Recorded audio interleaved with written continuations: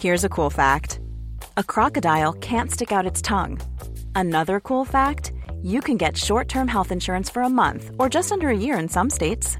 United Healthcare short-term insurance plans are designed for people who are between jobs, coming off their parents' plan, or turning a side hustle into a full-time gig. Underwritten by Golden Rule Insurance Company, they offer flexible, budget-friendly coverage with access to a nationwide network of doctors and hospitals. Get more cool facts about United Healthcare short-term plans at uh1.com. Ever catch yourself eating the same flavorless dinner 3 days in a row? Dreaming of something better? Well, HelloFresh is your guilt-free dream come true, baby. It's me, Keke Palmer. Let's wake up those taste buds with hot, juicy pecan-crusted chicken or garlic butter shrimp scampi. Hello Fresh. Stop dreaming of all the delicious possibilities and dig in at HelloFresh.com. Let's get this dinner party started.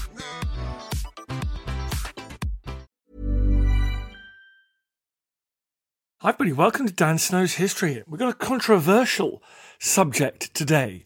We've got a revision. Gavin Mortimer, he's been on the podcast before, he's a historian. He has written a new biography of the Phantom Major, David Stirling, the man who founded the SAS. Gavin Mortimer says he's the phony major. Was Stirling a military genius, a maverick thinker, or was he just a master manipulator? Good with spin. Wrote his own legacy? As Churchill once said, history will be kind to me because I intend to write it. Is that what Stirling did as well? Stirling was a Scottish aristocrat. He came from a very military family. He was descended from a long line of Highland warriors. And he was instrumental in the founding of the Special Air Service, the SAS, and an organisation which helped to pioneer, really, special forces operations. The idea that a small number of highly motivated, well-armed, highly trained and efficient troops can have a disproportionate impact on the wider battle in the theatre in which they're operating.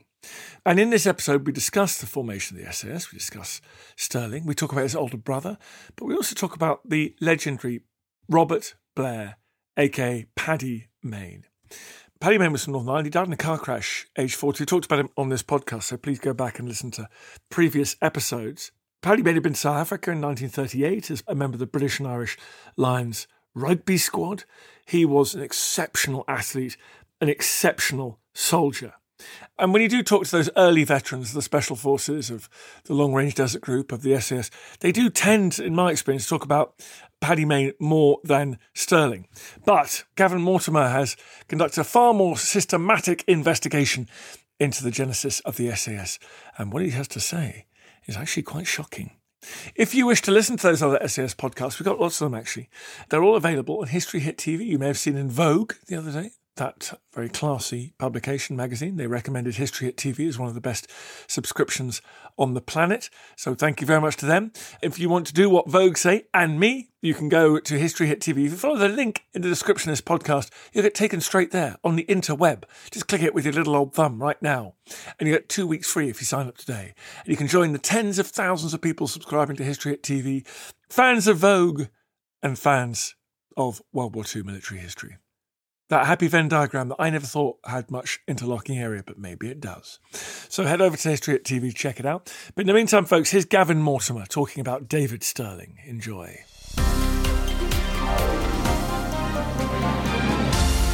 Gavin, thanks for coming on the show. A pleasure to be here, Dan. You're really going for it on this one. It's controversial stuff.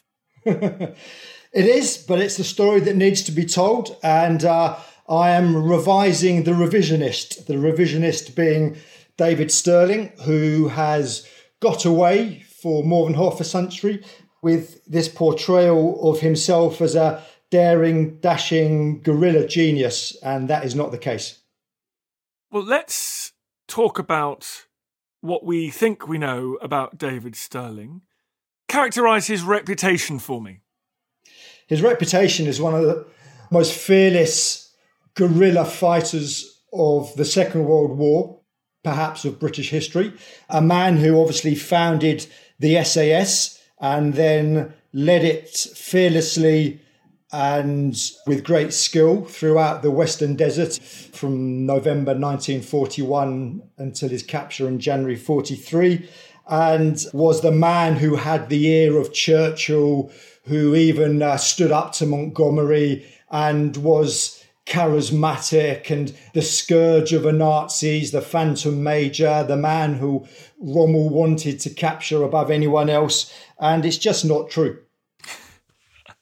We're going to get tweets on this one, buddy. We're going to get tweets. Who is responsible for that account of Stirling's career? Is that something he wrote about after the war or his comrades? It's himself. He was a wonderful self-publicist. Humble brag, I think, is the modern vernacular. So he was someone who would always say, well, I don't like to talk about myself. But he did. That was his favourite hobby. Now, immediately after the war, for 10 years after the war, Stirling had nothing to do with the army, nothing to do with the SAS. And what changed was the death of Paddy Mayne in 1955. A quick resume of Paddy Mayne. Blair Mayne was his name, but he was known as Paddy Mayne throughout the army. He was a rugby international before the war, and he was everything that David Stirling wanted to be. He was the fearless guerrilla fighter, the genius in war. And Stirling resented this fact. He became embittered, and he was particularly embittered with Mayne. Mayne didn't take David Stirling seriously as a guerrilla fighter. And this really caused in Stirling, as I said, a great resentment, a need for revenge in a way. And this was possible after Mayne's death in a car crash in December 1955. And that's when Stirling, who at the time had been living in southern Africa, in what is now Zimbabwe, he returned to the UK and he hired the services of Virginia Cowles, who was a society author who'd written a biography of Winston Churchill to great acclaim. And he really said to her, right, your job is to portray me as the buccaneer, as the man that we've just described. And Virginia Cowles, she was an American and was slightly in awe of the British upper class, which is very much what David Stirling was. He was a minor aristocracy. And so the book that came out, The Phantom Major, Stirling would have us believe this is what the Germans nicknamed him during the war, the Phantom Major. Utter nonsense. The person who came up with the nickname the Phantom Major was his great friend Randolph Churchill, a journalist by trade who in August 1942, the war in North Africa wasn't going very well. In general, it wasn't going very well.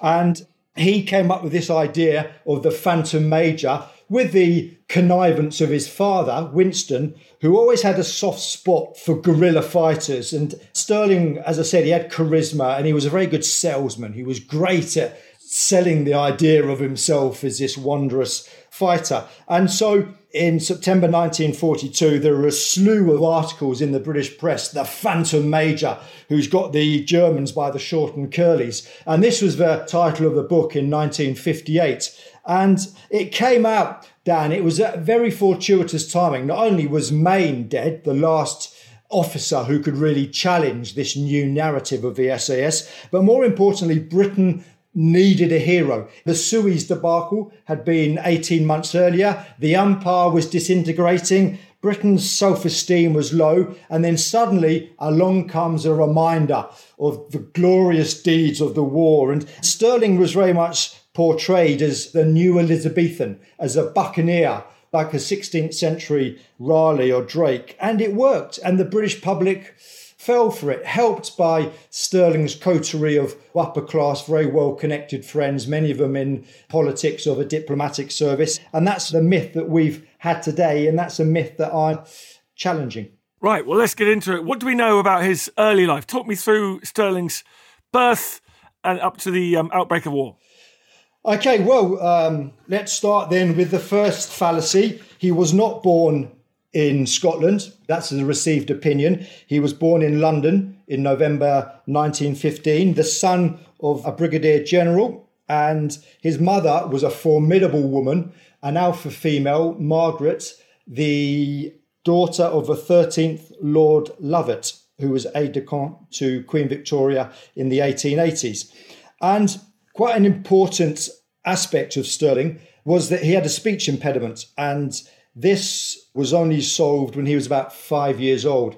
And so for the first 5 years of his life, he was in a world of his own. He struggled to communicate. And this, I think, formed his personality. He lived in a little bit of a fantasy world. He became sulky If people couldn't understand him, he was irritable and he was insecure. And these were characteristics that he would take throughout his life. He was sent at an early age to Ampleforth College, sometimes described as the Catholic Eton. Another thing I should point out, which is quite important, I think, is that his mother was a very devout Catholic.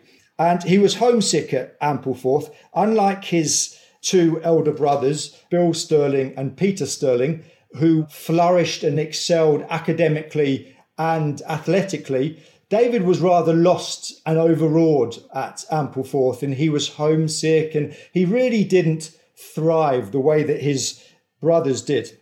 And on leaving Ampleforth, he went up to Cambridge to study architecture. He lasted 3 terms there and then quit. And this is another feature of his personality. He was prone to quit, to walk away when things got tough. His brother Bill and his mother got him a job in an Edinburgh firm of architects. But when he realised he had to start at the bottom and work his way up, that didn't agree, so he left there. And eventually, in desperation, his mother and Bill Stirling, who by this time had inherited the family land and the estate, a very large estate at Keir, near Dunblane, they sent him to America to ranch. A family friend had a ranch in El Paso. And this is where David was when war was declared. So he came back to the UK in late September 1939. He was commissioned into the Scots Guards, where he gained a reputation for laziness, for indolence. He was nicknamed the Giant Sloth. And it was really, yet again, Bill Stirling who came to David's rescue. And Bill Stirling really is the unsung hero of the SAS, that he really is the brains behind the SAS. And in May 1940, he established the Special Training Centre in the northwest of Scotland on land owned by Lord Lovett, the 15th Lord Lovett, the Stirling's cousin. And Bill Stirling and Lord Lovett were the chief instructors. It was dubbed the Guerrilla Training School. It was where throughout the summer and autumn of 1940, hundreds of the newly formed commandos were trained in the basics of guerrilla warfare. And David actually was one of the pupils. The myth is that he was one of the instructors. No. He was just one of the pupils. Bill had been in the Scots Guards. He was asked to rescue David because David and the Scots Guards were incompatible. And he brought David up to Loch Islet, where the Special Training Centre was. And he was actually his adjutant for a while before eventually he joined Number 8 Commando in November 1940. Let's get ahead to the founding of the SAS, the Special Air Service that people usually associate with David Stirling. The first mission was a bit of a disaster, wasn't it, for the SAS? And you're suddenly making me think it might not be just unlucky. No, absolutely it wasn't unlucky. Now, Bill Stirling, he was in Cairo in the summer of 1941, and with David, it was the two of them who founded the SAS. The joke was that the SAS stood for Stirling and Stirling.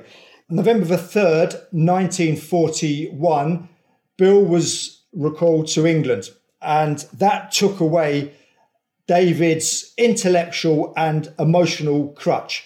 A fascinating letter that I quote in the book that he wrote to his mother on the eve of that first operation, and he admitted that he hadn't been this homesick since he'd been at Ampleforth. So that was his emotional state. And he cited one of the reasons being that Bill was no longer in Cairo. Now, the first mission, as you alluded to, Dan, was a disaster. Of the 55 men who went on it, 34 were killed or captured. Stirling was actually given the choice on the eve of the operation to abort it because they knew that what would be one of the worst storms in a generation was moving across that part of Egypt and into Libya, and absolutely not conducive to a parachute operation of this type. The operation was that they would parachute behind German lines and attack a string of airfields. Stirling was given that choice, but he decided to press ahead with it. I've no doubt that had Bill Stirling still been in Cairo, he would have said, no, it's too risky, let's live to fight another day. And their mission went ahead and it was a disaster. The SAS came very close to being disbanded at that stage. That it wasn't was down to the genius of Paddy Mayne. Paddy Mayne was one of the first recruits into the SAS, an unbelievable soldier. Definitely had his demons, extraordinary bouts of anger. I've met people that served alongside him. He was terrifying to friend and enemy alike. Why was it that Paddy Mayne was so important in this early stage? Well, he was someone made for guerrilla warfare. He was both mentally and physically exceptionally agile. I've spoken to men who served with Paddy, and of course he wasn't fearless, but he had a very good control of himself. And after the failure of the first parachute raid in November 1941, it was decided to partner with the Long Range Desert Group. Now, these are the pioneers, if you like, of special forces warfare in the desert, but their speciality was reconnaissance more than raiding, and they were wonderful navigators. So they transported in their trucks the SAS, the 21 remaining soldiers, to two airfields at Tamit and Sirte, quite close to the Libyan coast. And Mayne and Stirling divided and took two raiding parties. Stirling had no success. Paddy Mayne destroyed 24 aircraft with his 5 men and also shot up an officer's mess, if you like, an aircrew's mess, and destroyed a fuel dump. 2 weeks later, both raiding parties returned to the same airfield. Stirling again had no joy. Paddy Mayne this time destroyed 27 aircraft. So in the space of 2 weeks on 2 raids, Mayne and his small band of raiders had destroyed more than 50 German aircraft. Stirling had nothing to show for his efforts. You listen to Dan Snow's History Hit. We're talking about the birth of the SAS and David Stirling. More coming up. Hello, I'm James Rogers, and over on the History Hit Warfare podcast, I bring you cutting-edge military histories from around the world. Why was Sitting Bull such a remarkable leader? What was Napoleon's greatest ever battle?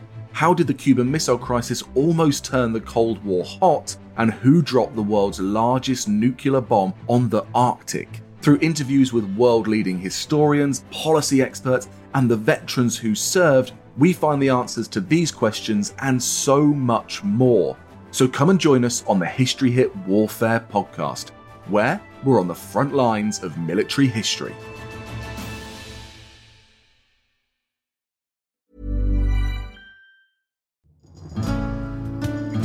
I'm Professor Susanna Lipscomb, and on Not Just the Tudors from History Hit, I'm looking for answers to the big questions about every aspect of life in the early modern period. Like, how did the memory of Anne Boleyn continue to influence the court of her daughter, Elizabeth I? How were fairies brought to life on the Elizabethan stage? And how did the arrival of male-only doctors threaten the lives of women? In other words, not just the Tudors, but most definitely also the Tudors. Twice a week, every week. Subscribe now and follow me on Not Just the Tudors from History Hit, wherever you get your podcasts. Hold up. What was that? Boring. No flavor. That was as bad as those leftovers you ate all week. Keke Palmer here, and it's time to say hello to something fresh and guilt-free. Hello Fresh. Jazz up dinner with pecan-crusted chicken or garlic butter shrimp scampi. Now that's music to my mouth. Hello Fresh. Let's get this dinner party started. Discover all the delicious possibilities at HelloFresh.com.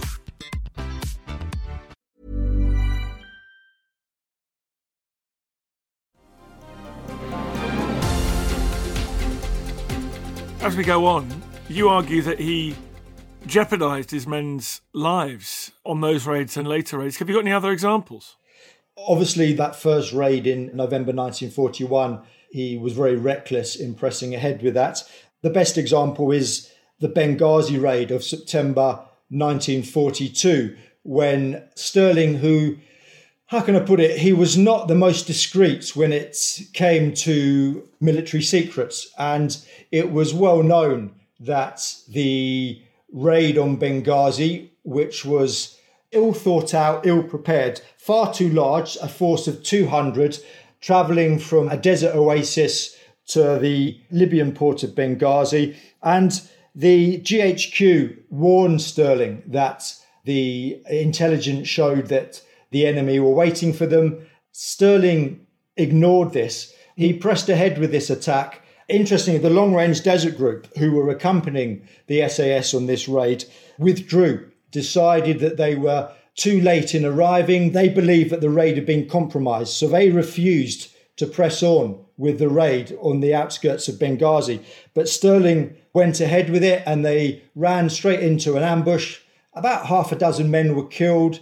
Another dozen or so were wounded or captured. And it was a complete fiasco. And again, this was an example of Stirling's ill discipline and his recklessness and his pursuit, not of glory, but it was an adventure. He was an immature man, I argue in the book.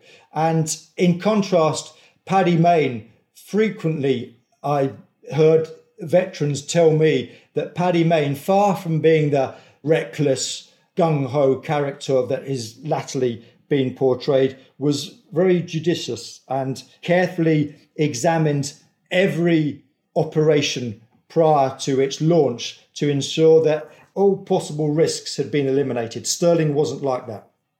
He must have had something because he stayed in command and there were successes. What do you put those down to? Was it all Paddy Mayne? Was it all the officers and other staff work? I would say it was mainly Mayne, another officer, Bill Fraser, and they had very good recruits. When the SAS was formed in August 1941, there were 6 officers and 60 men. The men came from the commandos, and they were some of the best guerrilla fighters in the British Army at that time, the likes of Red Sea Kings, Johnny Cooper, Bob Bennett, Pat Riley. And David Stirling was physically brave because he was not cut out for guerrilla warfare, as I said, temperamentally or physically. And he really withdrew from the SAS, both physically and psychologically. And by that I mean increasingly from about October, even before the first operation, he was spending most of his time in Cairo.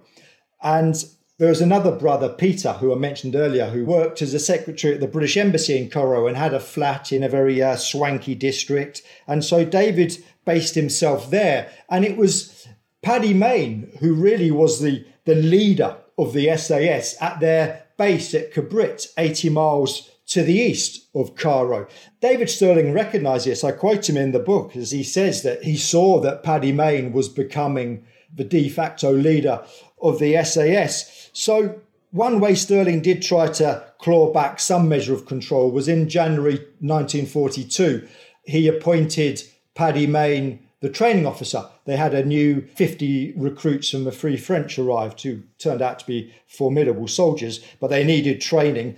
And he tasked Paddy Mayne with that. Absolute absurd decision, bearing in mind that in the previous month, Paddy Mayne had destroyed over 50 German aircraft. Stirling had a big fat 0 to his name. So what did he do? He takes his most effective fighter, his officer, and appoints him training officer. And of course, Stirling then went off in another couple of raids to the port of Borat and to Benghazi. This was his first Benghazi raid. Came up empty-handed again and so was obliged to bring back Mayne. And what did Paddy Mayne do? On his first raid back, he destroyed 15 aircraft. So I think that had Mayne not returned from that first raid in November 1941, the SAS would have disintegrated.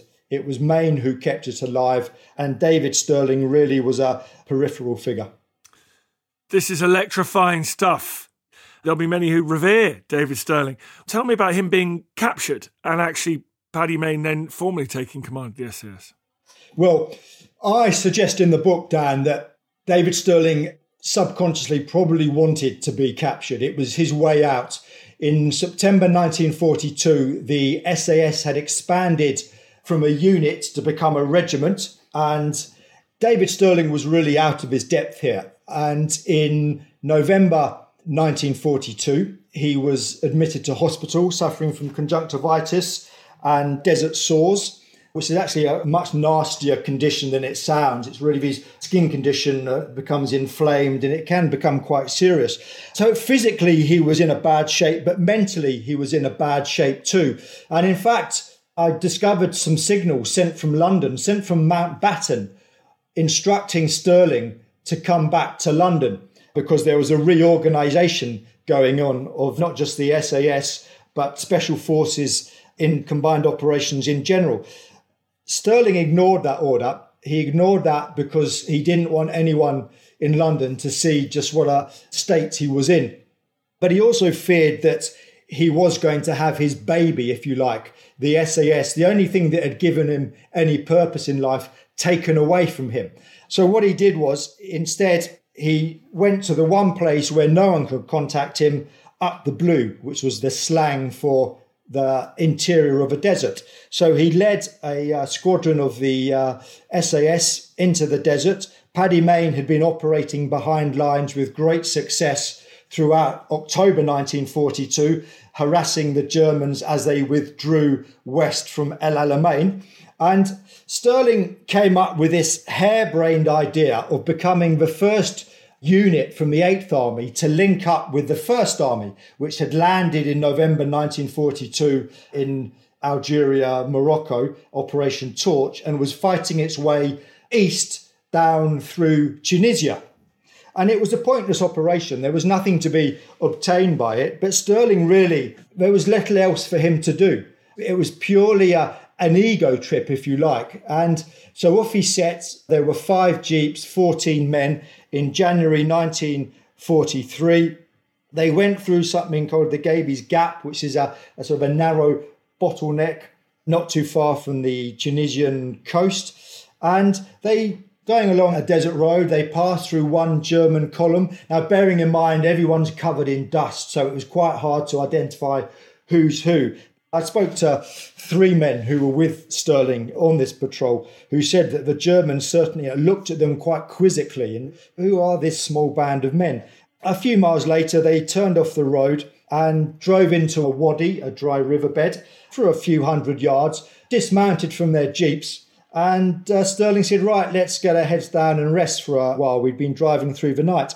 Now, inexplicably, he posted no sentries, despite the fact they knew that there were Germans in the area. They were caught, and caught quite easily. The Phantom Major, the Pimpernel of a desert, as he liked to be known, was caught by the Germans without a shot being fired. And that was the end of David Stirling's war. He then spent 2.5 years as a POW, where he once more imperiled the lives of his men with these crackpot escape schemes. Not a fan. You're not a fan of David Stirling. I've interviewed some of the last surviving SAS veterans. Who have you talked to come up with this bold revisionist view of him? Must have interviewed about 70, 75 SAS veterans, also several members of a long-range desert group who didn't think very highly of David Stirling or the SAS as it was in the desert days. It became a very effective fighting force in Italy and France and Germany from 43 to 45. No coincidence that was when it was under the command of Paddy Mayne. So I've spoken to dozens of men, but I've also re-examined the operational reports of the SAS and also examined, more importantly, the war diaries and the correspondence from the long-range desert group, from GHQ. And there is a treasure trove of information just detailing the lack of discipline, the lack of organisation, the poor logistics of Stirling. He drove Montgomery mad too in September 1942, because it wouldn't be accurate to say it was his background, because his brother Bill Stirling was obviously from the same family and from the same class, but he was a fine soldier and he didn't have David's conceit and willful arrogance. It was just a characteristic of David, and I think, as I said, stemmed from his insecurity, his immaturity. So it was putting that together, but also just rereading the accounts of other men, whether it's Johnny Cooper's book, who was one of the originals, whether it was Malcolm Pladle, the SAS medical officer in the deserts, and reading between the lines, because what one has to understand is that there is now what I describe it as the cult of the SAS. So they're almost untouchable. And David Stirling was partly responsible for that. He created this aura, this myth that didn't exist in the war and didn't exist immediately after the war. But David Stirling was, physically, he was quite an intimidating character. He was about 6'4", not particularly broad, but he had, people have described his penetrating stare and this way that he would sort of stoop over you. And interestingly, the word that kept cropping up in people's descriptions of David Stirling and the effect he had on them was, I fell under his spell. It was just something magnetic about him. And of course, this didn't work on Bill Stirling, his brother, and it didn't work on Paddy Mayne. And they were two of the only people who were able to resist this. But this has been the main reason why Stirling has been able to get away for so long with this persona of a Phantom Major that no one's challenged. And of course, one has to remember that in the 1950s, we were a much more deferential society. He came from the upper class, and working class soldiers who I spoke to would tell me, oh, you know, they would say Stirling, he was okay, and that was it really. Whereas get them on the subject of Paddy Mayne or even Bill Stirling, they would wax lyrical about their qualities. But with Stirling, it was always, he's okay. But of course, one of the reasons for that is that very few people really knew him because he didn't spend much time at Cabrit with the SAS. He spent most of his time in Cairo in his brother's flat. You say he fell out of Montgomery. What was Montgomery's view of him? Oh, that he was unruly, impertinent, and someone who needed to be controlled. And in fact, that is why Stirling began to lose control of the SAS, because Montgomery said, I'm not having this private army running around doing what it likes in the desert. They're going to come under the formal structure of the 8th Army. And Stirling really didn't like that. And the great John Hackett was an account of his witnessing a contretemps between Montgomery and Stirling. So impertinent is the best word to describe Montgomery's view of David Stirling. Love it. Thank you very much. What's the book called? The subtitle is The Phony Major, a play on, obviously, the Phantom Major.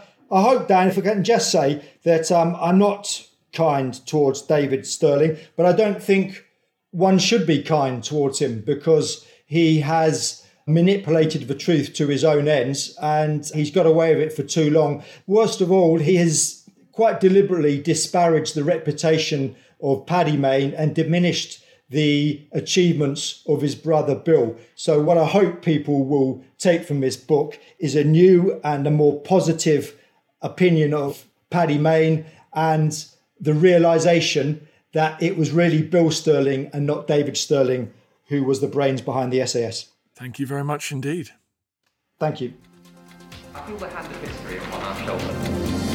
All this tradition of ours, our school history, our songs, this part of the history of our country, all were gone and finished. Thanks, folks. You've reached the end of another episode. Hope you're still awake. Appreciate your loyalty, sticking through to the end.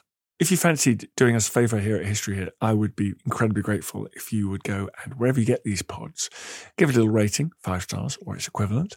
A review would be great. Please head over there and do that. It really does make a huge difference. It's one of the funny things the algorithm loves to take into account. So please head over there.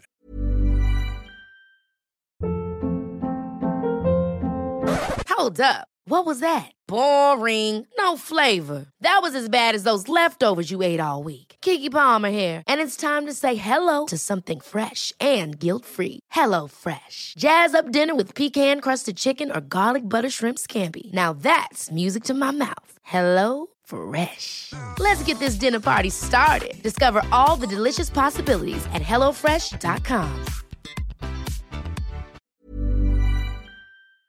Do that. Really, really appreciate it. Thank you for listening to this episode of Dan Snow's History Hit. Please follow this show wherever you get your podcasts. It really helps us and you'll be doing us a big favour. Don't forget you can also listen to all of these podcasts ad-free and watch hundreds of TV documentaries when you subscribe at historyhit.com/subscribe. As a special gift, you can also get your first 3 months for just £1 a month when you use code DANSNOW at checkout.